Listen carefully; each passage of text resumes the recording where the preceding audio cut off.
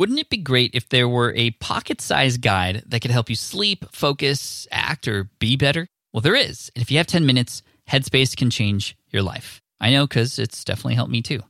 Headspace is your daily dose of mindfulness in the form of guided meditations in an easy-to-use app.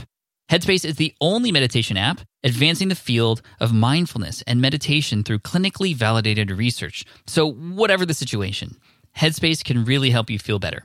If you're overwhelmed, Headspace has 3-minute SOS meditations for you. Need some help falling asleep? They can help you with wind-down sessions their members swear by. And for parents, Headspace even has stuff that you could do with your kids too.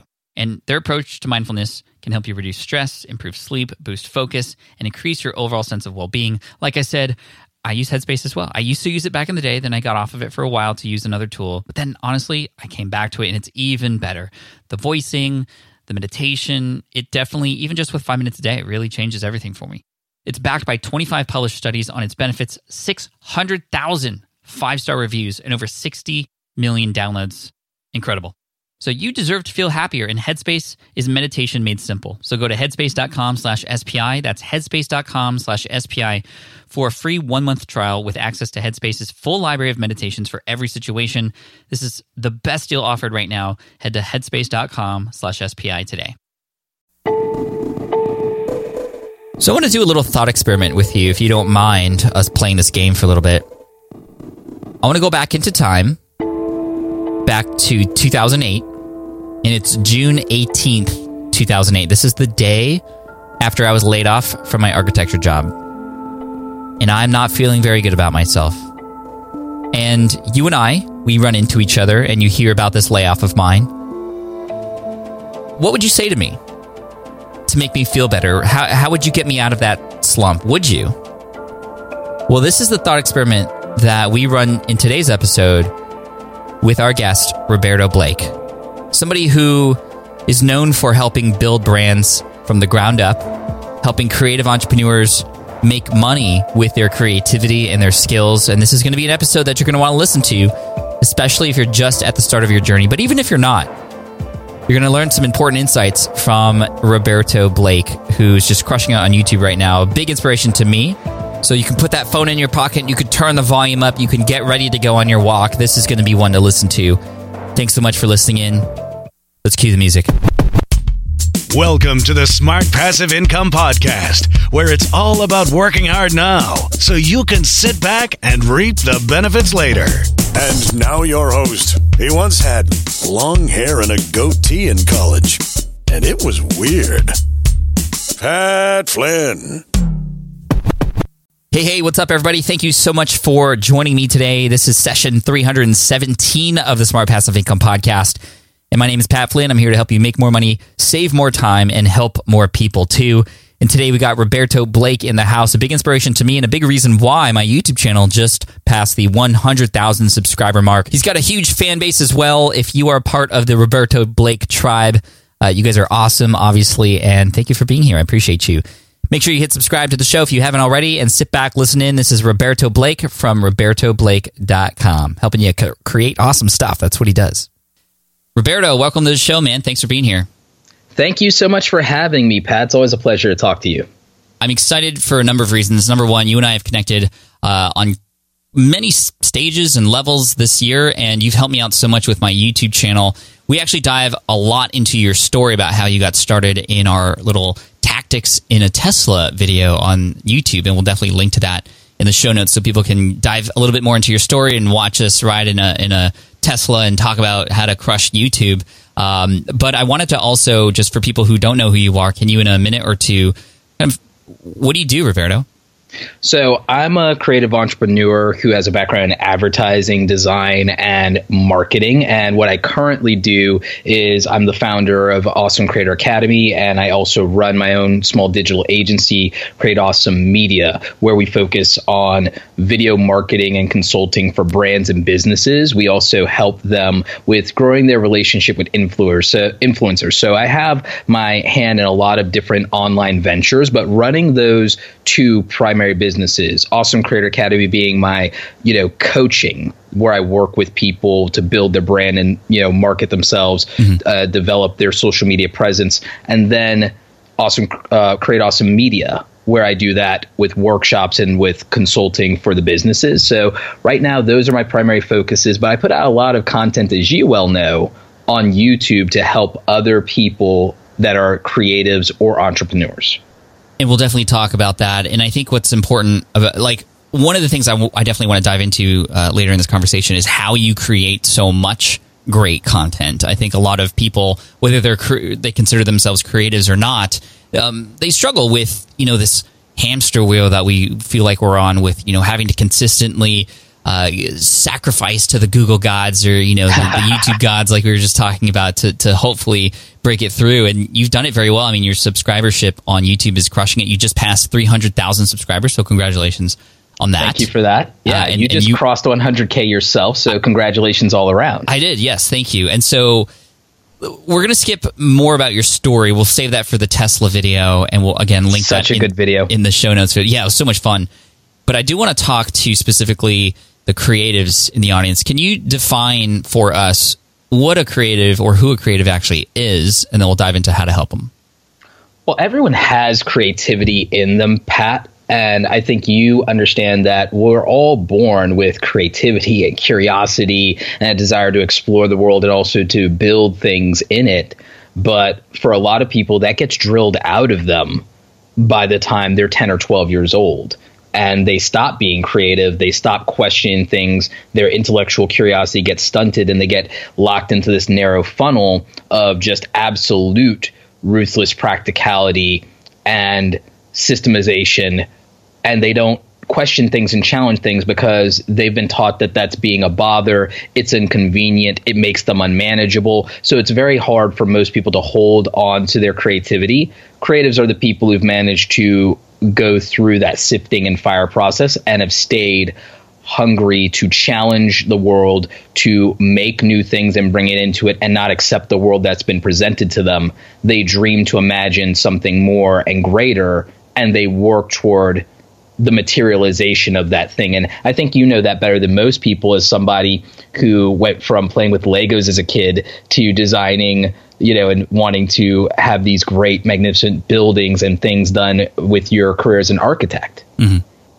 Yeah, I mean, I think a lot of people in the audience are those who, they've always been creative and has sort of stood out amongst others as, being the type to always want to build things. They hadn't lost that thing that, all kids have. But then, like me, there was a number of people, because even in architecture, I lost that. I mean, I was drilling down on AutoCAD, and I lost the fun behind it in some moments, even though I completely loved my job. But I think getting out of architecture allowed me to explore and be fully creative myself. And I think a lot of people are in that position now where they are doing something and maybe they lost touch of their creative side, but they know that it's there somewhere. And that's why they're exploring online business and freelancing and doing all these other things to hopefully get some of that back. And you've done a great job of doing that yourself and helping others do the same. Before we get into the tactics and stuff, mindset-wise, what does it take for a person who's a creative to actually succeed as creating something of their own in this online space? Because I think a lot of creatives, I've talked to a lot of artists before and designers who have wanted to break through and build their own thing, but they feel stuck and they have no idea how to break out of that mentally. And we all know that the mental part is the most important part. What would you say to them? Well, one of the things is they get discouraged because they're not seeing a result, either in the form of monetary gain immediately up front because, they do need to feed themselves and there's anxiety attached to that. Or if they're doing it and they're trying to build and market themselves and build an audience and a following, they're working so hard to do all this stuff that nobody, quote unquote, sees, and they get discouraged. And I constantly hear it from people. Why make something if no one's going to see it in Instagram or YouTube or whatever? If I'm going to get buried, everything's already been done, and they get really discouraged. And my answer to that from a mindset standpoint is you have to absolutely remove all of your emotional attachment to those numbers. As gratifying as they can be, as gratifying as the acceptance and the accomplishment there can be, and you have to completely fall in love with the process and the craft again, and knowing that you turned a thought into a thing. And I know it sounds really woo-woo and fluffy, but it's the most powerful thing when you love the process, because then realistically, something we've talked about and heard in entrepreneur land so much is that all success is a byproduct of work. There is no success, without work. The only time success comes before work is like in the chronological alphabetical order in the dictionary. Of words in the dictionary. And that's it. That's the only time when success comes before work, right? So that's real to me. And if people love the work that they're doing, then it means when things are hard, they will keep going regardless, which means they have a better chance of succeeding than the person who quits halfway through, Pat. So how do you get started then? Do you do it on the side? Because like you said, we need to feed ourselves. What's the best way to get started with all this? You can absolutely do it on the side. And the thing is, what I tell people is do something very simple. Give yourself at least a 30-minute window of time when everything is said and done to where you're going to do this work, and you're going to force yourself to get fast. You're going to force yourself to do the best job you can in 30 minutes. Some people think that they can't produce something of quality in 30 minutes, and I beg to differ. You'd be surprised what you can accomplish in 30 minutes. Part of what my own personal experience with this is, I remember back in school, we used to get like weeks upon weeks to do one project that we're going to present. And then I remember agency life, working at an ad agency and needing to comp stuff in 2 hours. You know what deadlines are like, Pat. So when you give yourself a time constraint, you're putting in some constraints here from this blank canvas, and all of a sudden, that's a challenge, and creatives rise to the challenge that they're presented with. If you have 30 minutes to do something, you'll use the 30 minutes. But if I gave you 2 hours, you'd probably produce the same thing with 2 hours, and it wouldn't be that much better. Maybe it's 5% better. But you and I both know that 5% isn't enough of a difference in quality to charge that much more for it. So I think realistically, if somebody is working a 9-to-5 job and they have an hour commute and they're exhausted, they're going to give 30 minutes to something. They're going to give 30 minutes to literally sitting in their armchair, or maybe watching something on the television, or flipping through social media anyway. Why not give the 30 minutes back to yourself to create something that represents you and that you're proud to put your name on, and just to know I have a thing? And if you did that every single day, that's where my philosophy comes from. Create something awesome today. Also the name of my podcast, but it's not just a tagline or anything. It's the philosophy that I feel like saved me, in the sense that if you dedicate yourself to a single execution every day, you could have a 50% failure rate, and the end of a year, you'd still have over 150 results to show for yourself, and every one of those 150 things you made could do something for you, because it only takes one. I love that. And I love that in terms of the micro level of creating these pressures and these constraints. I think that's very powerful, because, I mean, for me and many other people, knowing there's a deadline there is going to get us moving, right? But then absolutely, let's zoom out a little bit and talk about the macro level. And I think we all know that we should set macro deadlines for things as well. But I think a lot of times we put false constraints in there, things that don't actually provide the pressure that's needed. And for me, I got really, quote, lucky, and it really was that I got let go. Because then my pressures were, hey, I have this wedding to pay for, and I have to make it work, and I have no other choice. And I guarantee you, if I didn't get let go from my architecture position, I wouldn't be here talking to you. People wouldn't be here listening to us, and I wouldn't be a business owner, because I had been pushed out. And I think that we all know we need to do the work, but we don't feel forced to do it in some way, because we didn't get let go, or we don't have this real deadline. We create we might say, oh, we want to finish this project in 2 months, but then, like, what happens if you don't? Nothing. I mean, you're just where you were before. There's no negative consequence. So how do you structure macro constraints such that a person would, actually feel compelled to do the work? Necessity is the mother of invention. What you talked about with the macro pressure, that's very real. For me, I think for a lot of people, if they really focused on what they're dissatisfied with their life, and they challenged themselves to be a champion in their own life, and that they could slay their dissatisfaction, I think if they literally put down a list of the things they're unhappy with in their life and made those targeted things in an almost aggressive adversarial way, that lets them, from a mindset perspective, start to make real progress because they have something to fight against that they've clearly defined. If they don't have a larger, and I would hope in some ways, in a weird way, I almost hope they don't have a larger macro pressure, like knowing that they're getting ready to lose their job in the next 60, 30, 90 days. But for the people who do need something that serious, I would say that there's a couple of things they can look at. The culture of work and the future of work is shifting. Automation is real. The culture of work is such to where pensions that our parents and grandparents got, that's dead to us, Pat. Like, nobody is coasting to a pension. Mommy and daddy's advice, I mean, I hate to say something almost like borderline controversial here, but basically, if you're, aside from like, good parenting advice and certain basic things, I would challenge people that if your parents made their money before the cell phone, the smartphone, before the iPhone came out in 2007, or if they made their money pre-Facebook, that any advice they give you career-wise or business-wise is outdated and is probably a bad idea at this point, just because they had the luxury of a cultural system that was not open to disruption, and to where decades could go by with no real major societal, cultural, or infrastructure change. They grew up in that, and that's no longer the case. Mm-hmm. It's a completely different environment. They grew up in this lush, decent prairie where they could farm and grow things. You grew up in the desert. Their advice in that regard is not coming from a place that's as harsh and unforgiving. For all of our benefits of technology, the job market, as you know, Pat, is not what it was. We had things like the recession. We're in a bull market right now.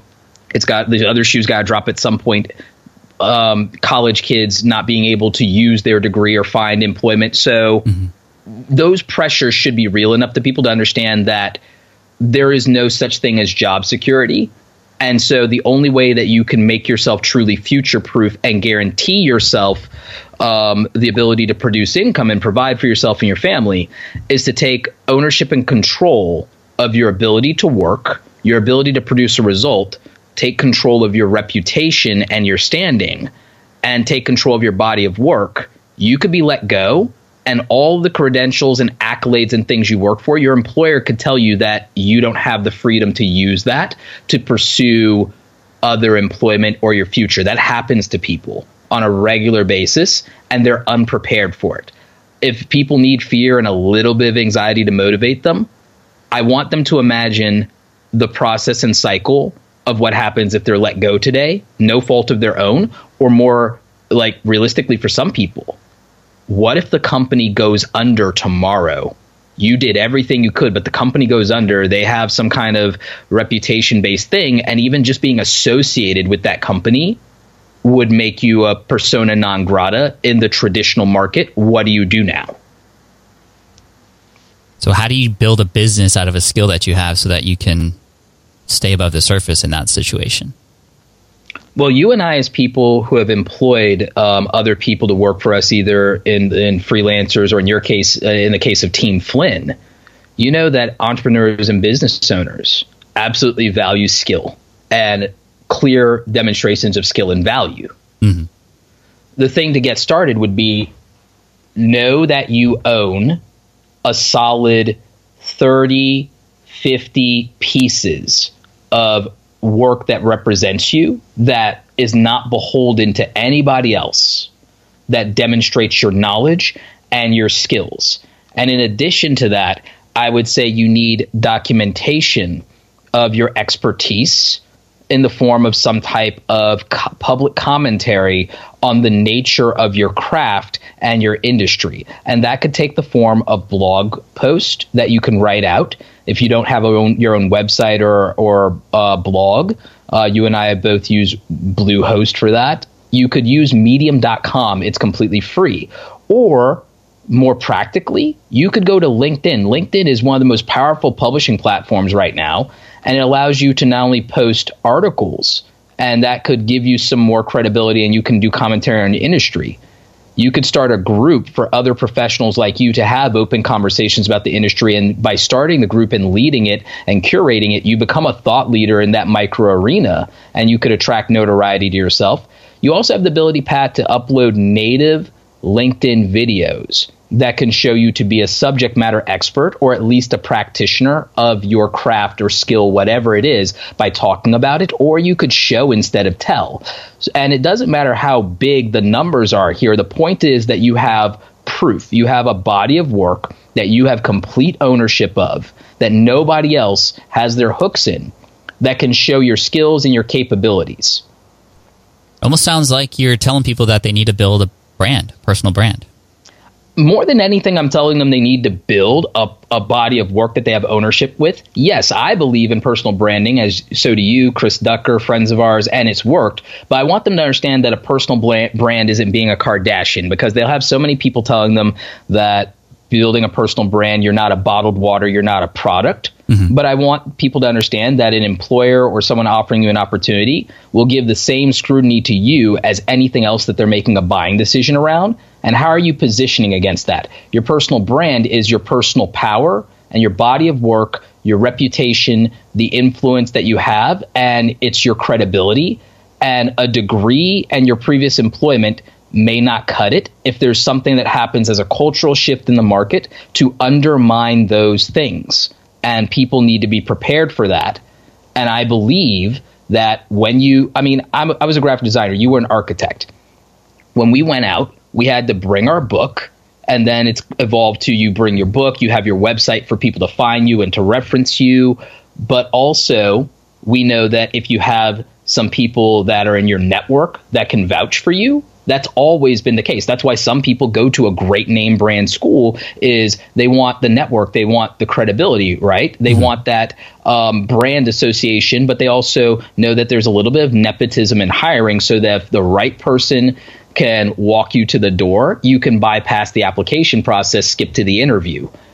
Your personal brand can do that without the same amount of financial upfront investment. If that's the barrier, then you could supplement your lack of money with time, because, between you and me, Pat, people could develop a new skill, but they may not have the ability to go to college and get a degree that says, hey, I have this skill and I've been vetted and I put 4 years in. Mm-hmm. But if you just have a body of work of 25 pieces of work, from the standpoint of someone like you or I, that's like, I need this thing done and I've got 2 weeks to find someone. What they show us is much more important to us than a piece of paper, because the piece of paper doesn't help our customers, our clients, our audience. The execution does. So we just need to see executions. All right, let's do a little thought experiment here. I'm going to challenge you, Roberto, if that's okay. Oh, I love this. We're going to take the DeLorean back into time, you and me, mm-hmm. and they can't see me, but they can see you. And we actually go back to the day I was laid off, and you see me back in 2008 crying. And you kind of wait till I finish crying, because I'm in a very emotional state at that point. But then I get up and I'm like, all right, what do I do? And I see you and I go, hey, Roberto, and you tell me what you do and how you help, and the fact that now that I have this layoff coming in 2 months, I have an opportunity in front of me, but I don't even know where to begin. What would you tell me? The first thing I would start off with is like, Pat, tell me what is that you want? What is it that you want out of life long term? But also, if you could have your wish other than getting the job back in the next 60 days, what is it you actually want? For me, more than anything, so you're talking to younger me now. Yes. So first of all, I'd be like, where did you come from? But also I'd be like, okay. What I really want right now is just to survive, because I have this wedding that's coming up. I need money soon, because it's going to go away in 2 months. And I don't know. I just need something. I would love if I had a magic wand to be doing something creative, because I came from a world of architecture, and actually in architecture, I was working my way toward that point where I can start to be creative.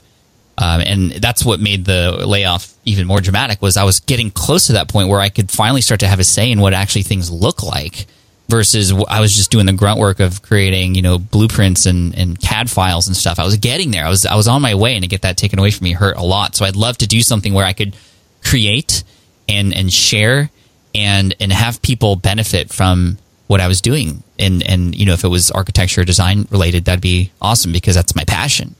Where would you take me from there? So from there, I would tell you, Pat, get a piece of paper, and we're going to do some homework here. First of all, I want you to make 2 columns, and I want you to call one practicality and then the other creativity. And in the practicality column, I want you to come up with how much money you need to survive right now, how much money you need to be comfortable every month, and also how much money you need for this wedding and the things that you're getting ready to do. And so that way we have a specific, clearly defined number that we can attack. And if we have that clarity, it can reduce anxiety because we can make that manageable. We can break that down. We can figure that out. But then for you to be emotionally satisfied and fulfilled creatively, I want you to write down the things that make you happy and that you like spending time on and that would let you feel satisfied and like you're sharing things, because I'm sure we can carve out time for those things too, and that you can balance these, because that's the goal here. But we have to make them specific. That way, if it's not an abstract, we can take action. I love that. I mean, I think a really important part of that is the practicality. This is 2018 Pat talking now.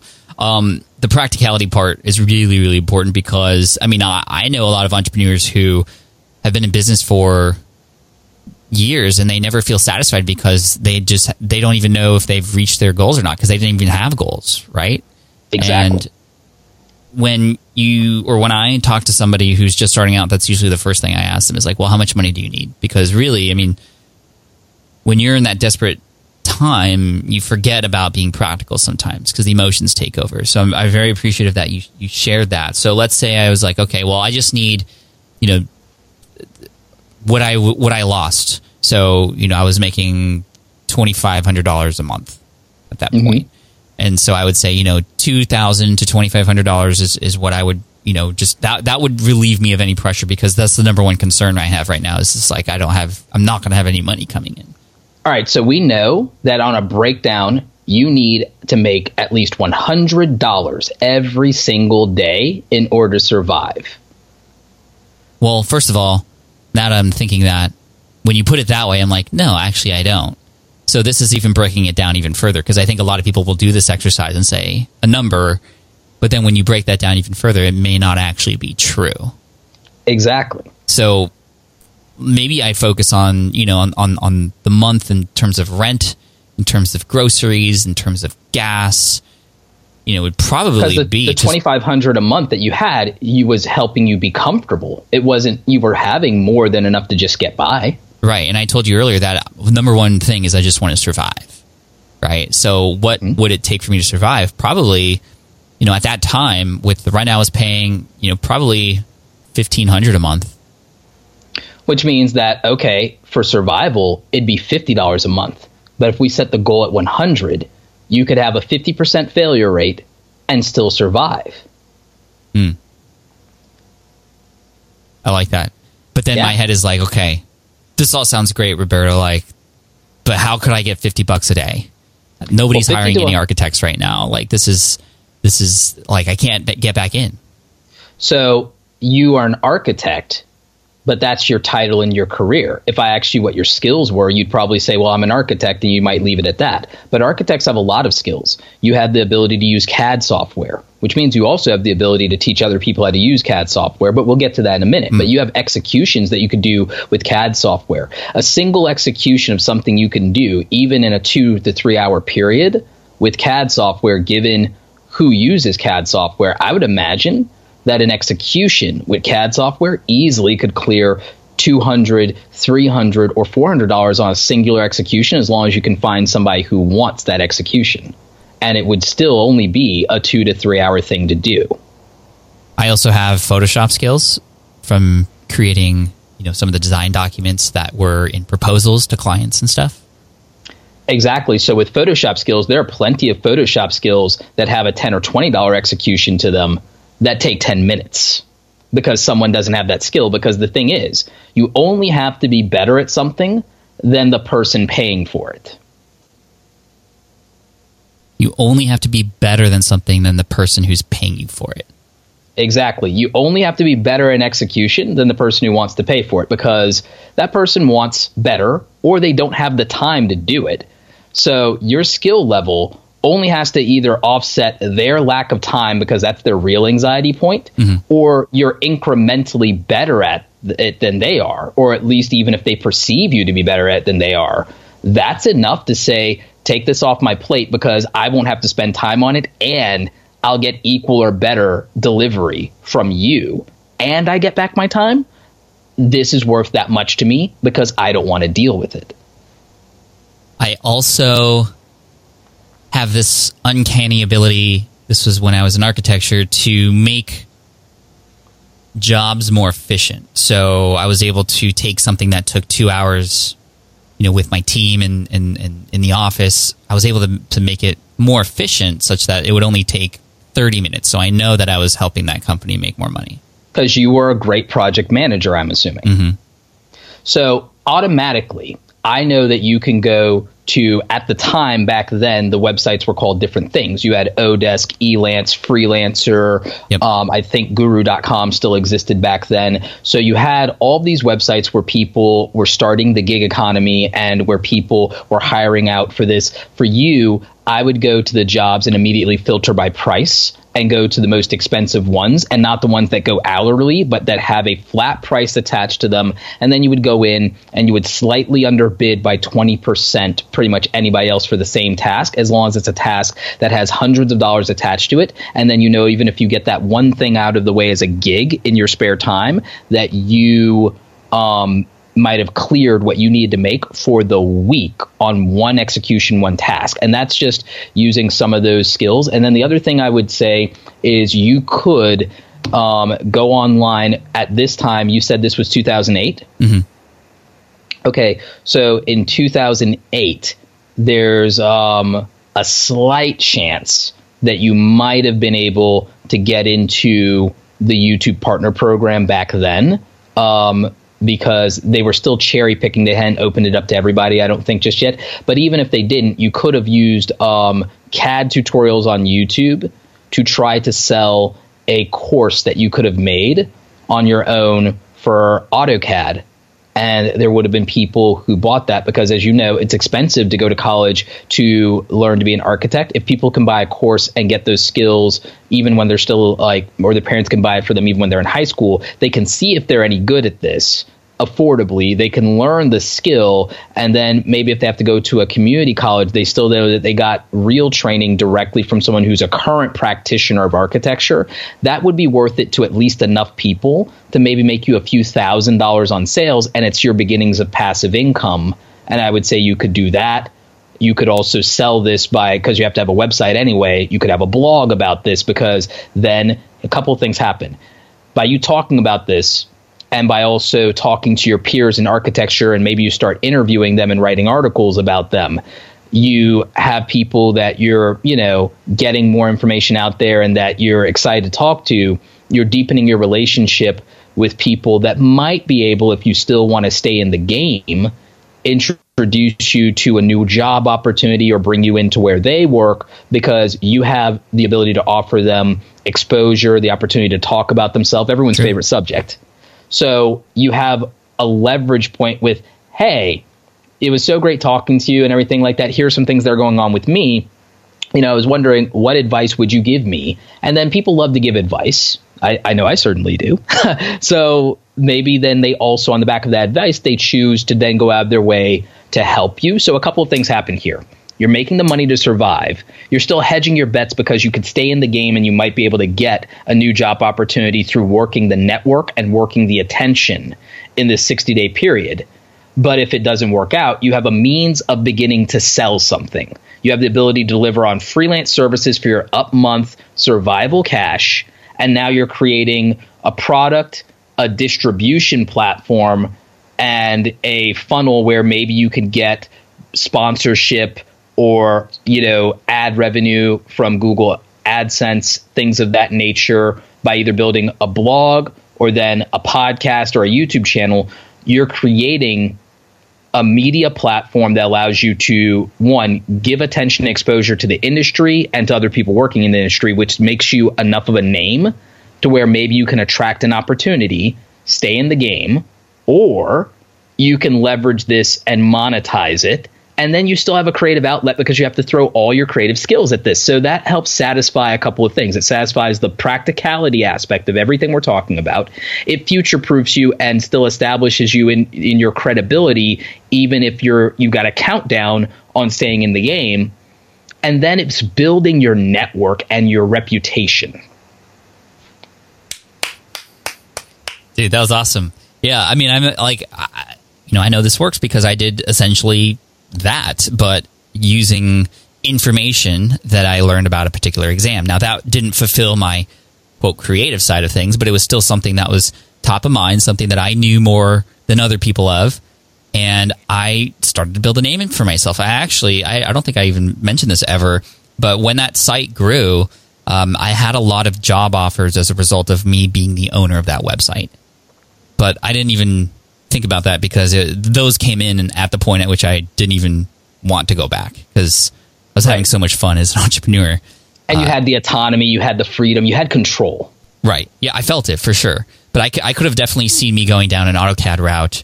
And just to kind of push back a little bit, well, first of all, number one, is this something people can still do today? Because you had mentioned, back in 2008, you could have maybe joined the YouTube Partner Program. Like, is this all relevant information for today as well? Most of it is, in the sense of the YouTube Partner Program, specifically that, is they opened it up to everybody with no vetting in 2013, which is created some problems in 2017, 2018, and they changed it now to where you have to have at least 1,000 subscribers and 4,000 hours of watch time. 4,000 hours of watch time, which is not that bad. It's not that bad. But a lot of people who are small YouTubers do complain. But the thing is, you wouldn't be making sustainable money if you don't meet those thresholds anyway. So it shouldn't be discouraging that that's the vetting process now, because you need to make a significant amount of views to get the ad revenue money. But having the brand on YouTube is the direct opportunity to sell, whether it's merchandise, courses, or your services. So that's still practical. And today I would tell someone who is looking at YouTube as an opportunity that instead of like the ad revenue, you won't start making money day one, but you could make money day one if you sell something and you use this as the way that you would use a television program. You could, be your own sponsor, so to speak. And it's an opportunity to build brand and to build traffic to something you want to sell and attention around that. The other thing I would tell them is that the same equipment and skills that you use as a YouTube creator, you can edit for other people and make a lot more money a lot quicker. Like our friend Caleb can tell you about that the money producing content and editing content is very lucrative by itself. And for some people, that's more lucrative than the people who are trying to monetize that in the form of ad revenue. Yeah, usually up front. Mm-hmm. That's so funny. It reminds me of a story of a guy named Matt Donnelly who followed my blog a long time ago. I haven't heard from him in a while, but I remember him emailing me because he quit his job he created an online course to help people use the program called SketchUp, which I actually used when I was in architecture. Oh, yeah. I remember SketchUp. He has a site called Master SketchUp. I think it's called .com. And he started to create YouTube videos on showing people how to use SketchUp, just like you were talking about with me in CAD. And he's built this name for himself, and he's built products and has created this brand that has been supporting him since then. So definitely possible for sure. Let's go back to 2008, Pat. You tell me this, and I say, okay, this CAD thing sounds really interesting. I have some skills in CAD, and I've learned a lot of things they don't teach you in school. Like, this is great. I can share this stuff, and it could. My head would likely be, this would probably be a great opportunity for me to, create something so that when I go look for another architecture job, I'm going to have that much more ahead. It'll keep me practicing AutoCAD along the way, so it'll make my skills even better. But then I go and I look on YouTube and I say, wow, there's a lot of people doing CAD stuff already, and it's so much better than me. I've never done this before. I should probably that's probably a sign that I shouldn't go down that route. I would say to you, but no one's doing it your way, Pat. No one's doing it your way, and no one's doing it the way that you will teach it. And there are other people like you out there. every single one of us is a misfit, and we can attract the other people that fit the same misfit mold as us. And that's enough, because for all of the people that are out there that are already doing it, that's not to say that people don't want something else. This is just all they have as an option. Why not present them with another option and allow the market to decide? Mm-hmm. I like that. Dude, great thought experiment. Thank you. You crushed it. I appreciate that. I hope that was, I've been really enjoying the process of just random thought experiments. If you've read Will It Fly, in the beginning, there's 3 in there for you. It really puts context into some of the decisions that you might make. And I hope that was helpful for you.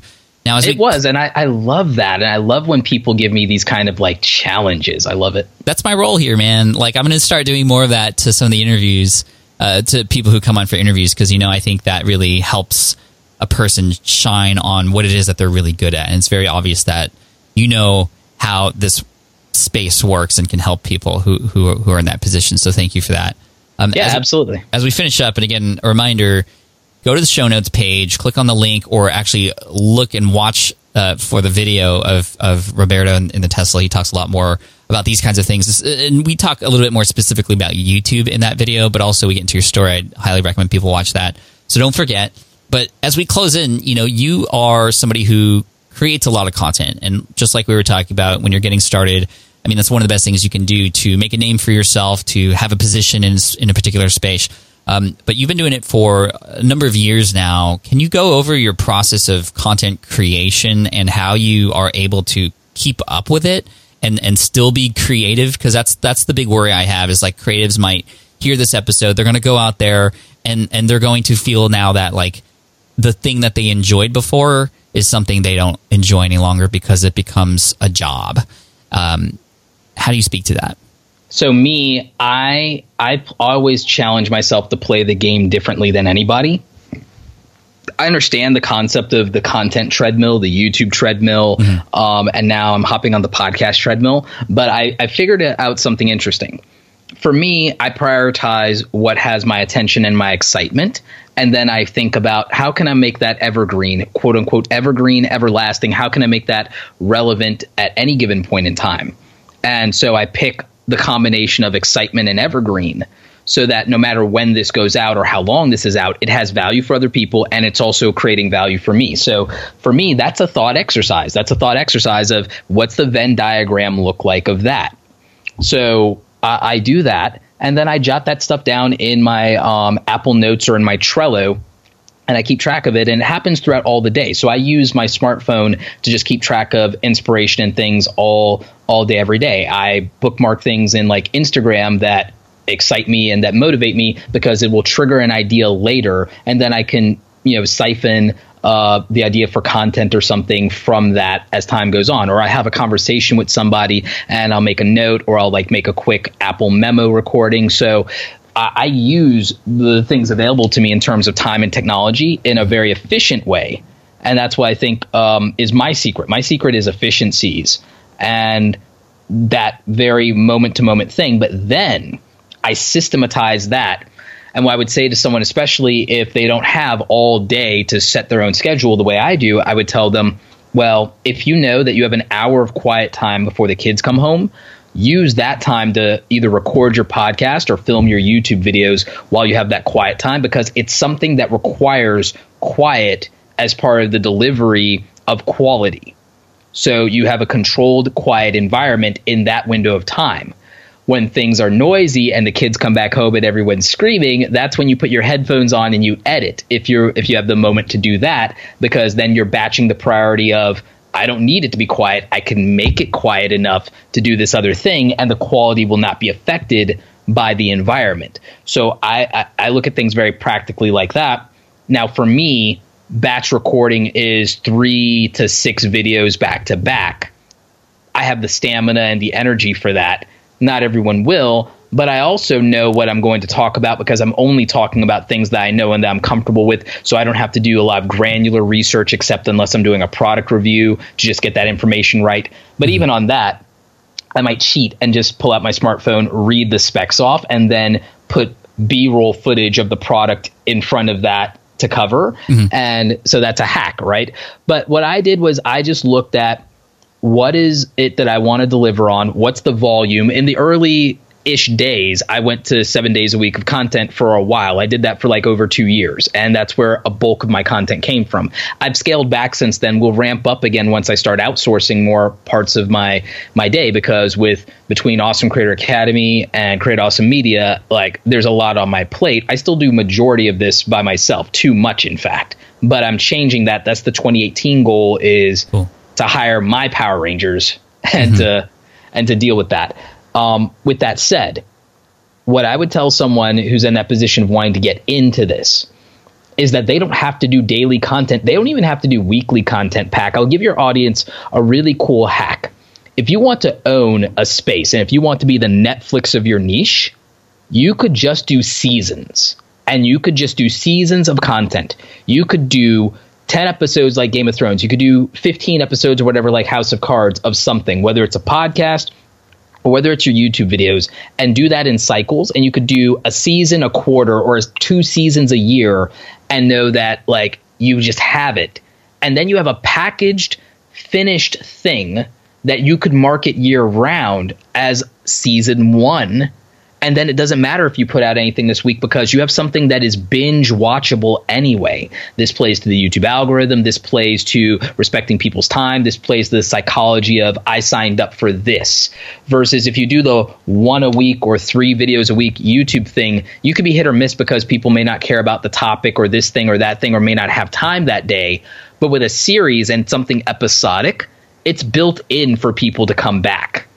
And it's a great marketing strategy for distribution of something. And you can create buzz around this if no one in your niche has created serialized content like this. So I would tell anyone that's looking to get into the content game that there's a lot of angles to tackle it with. And that's why a lot of what I focus on when I work with people, whether it's brands or whether it's people building and developing their own personal brand, I tell them to really look at this concept of episodic serialized content as a really good starting point for launching something, and that they can always add to it or set themselves on a schedule later. But that if you, in the first 30 days, are releasing 10 episodes and that's a season, then that's a really good, strong launch for the month. And then you can go the quality and quantity balance route, but it also gives you a clear objective. And so I like that clarity. I like the concise nature of that. And it also sets expectations for an audience. So I would tell people that's a strategy that they could use to get started, or even to grow if the treadmill feels too intimidating. I like that. It seems more doable, and there aren't the pressures of, staying long-term consistent every single day or every single week, but just in short bursts. And I think that's how most people work anyway, is in a burst here and a burst there. And it's playing to how a lot of us consume content these days. We do bursts of podcast listening, or we do a full season of, Stranger Things, and then we're done for a while. So I really like that. I haven't really heard that specifically for YouTube, and it's happening more in the podcasting space now as well. So that's great. Dude, we could talk forever, I feel like. But if you want to continue and hear Roberto and I talk, obviously, head to the show notes page. I'll give you the link in just a minute, and watch that Tesla video, because it's a lot of fun, and we get to know even more about Roberto and hear some of these. I mean, you just heard a taste here in this of all the little tactics and stuff that are really, really helpful. I've implemented a lot of what Roberto's taught, and it's definitely paid off. And I'm thankful that he's a good friend, and we chat. And he every once in a while just pings me and says, Pat, I think you should do this with the description of your video, because I think that'll work out better. He really cares. He's such a nice guy. Roberto, thank you so much for coming on the podcast today. I think it was a great introduction to you, and I hope a lot of people follow you if they wanted to, and I know they will. Where should they go? All right, so they can find me at Roberto Blake pretty much everywhere in social media. If you want to check out the YouTube channel, it's youtube.com/Roberto Blake 2, and that is the number 2. And then we also have some great content for you over on the blog at awesomecreatoracademy.com. Awesome. Thanks, man. I appreciate you, and we'll talk again soon. All right. Thank you so much, Pat. Take care. All right, I hope you enjoyed that interview with Roberto Blake. Again, you can find him at robertoblake.com, and also you can even learn a little bit more about him in the video that we created together. Tactics in a Tesla is one of my YouTube series, and you can check it out and watch it on the show notes page. If you go to smartpassiveincome.com/session317, again, smartpassiveincome.com/session317, that'll take you there. And again, Roberto, thank you so much for taking the time to hang out with us today. And that thought experiment was a lot of fun. I'm glad you enjoyed that, and I hope you all enjoyed it as well. Like I said earlier, if you haven't subscribed to the show yet, make sure you subscribe right now. And also, I want to mention, speaking of creating awesome things, I want to give a big shout out to Nathan Barry, the founder of ConvertKit, who you may have heard on the podcast a while back. His company, ConvertKit, which is the email service provider that I use, has just passed the $1 million MRR mark, which is $1 million monthly recurring revenue. And it's at no surprise because he did a lot of things right when building his business from the ground up. I mean, he did bootstrap it. He didn't get any outside investing, but he did a few things right. And one of those things was creating not just a great product, but a great support team to go along with it. And this is why I'm an affiliate for the company. This is why I'm an advisor for the company as well. And this is why I was able to get a special deal for you. If you are building your email list and you don't have an email service provider yet, you can get started with ConvertKit with a 45-day free trial. That's not available anywhere else. 45-day free trial. All you have to do is go to smartpassiveincome.com/convertkit45. Again, smartpassiveincome.com/convertkit45. And that'll get you to access to the 45-day free trial. And by the way, that is an affiliate link, just full disclosure. And I am an affiliate for the company and an advisor too. And I wouldn't be if I didn't love it. So I know you'll love it too. smartpassiveincome.com/convertkit45. Hey guys, thanks so much. I appreciate you listening in, and make sure you subscribe to the show if you haven't already. We got a lot of good stuff coming, like next week's episode, where we talk to a student of mine who is finding her stride right now. And, that's one of my favorite things to do. I'm going to be doing more of it. So make sure you listen in, because it's a good one for sure. It'll help you expand your mind, that's for sure. All right, thanks so much, and I look forward to serving you in next week's episode. Cheers. Thanks for listening to the Smart Passive Income Podcast at www.smartpassiveincome.com.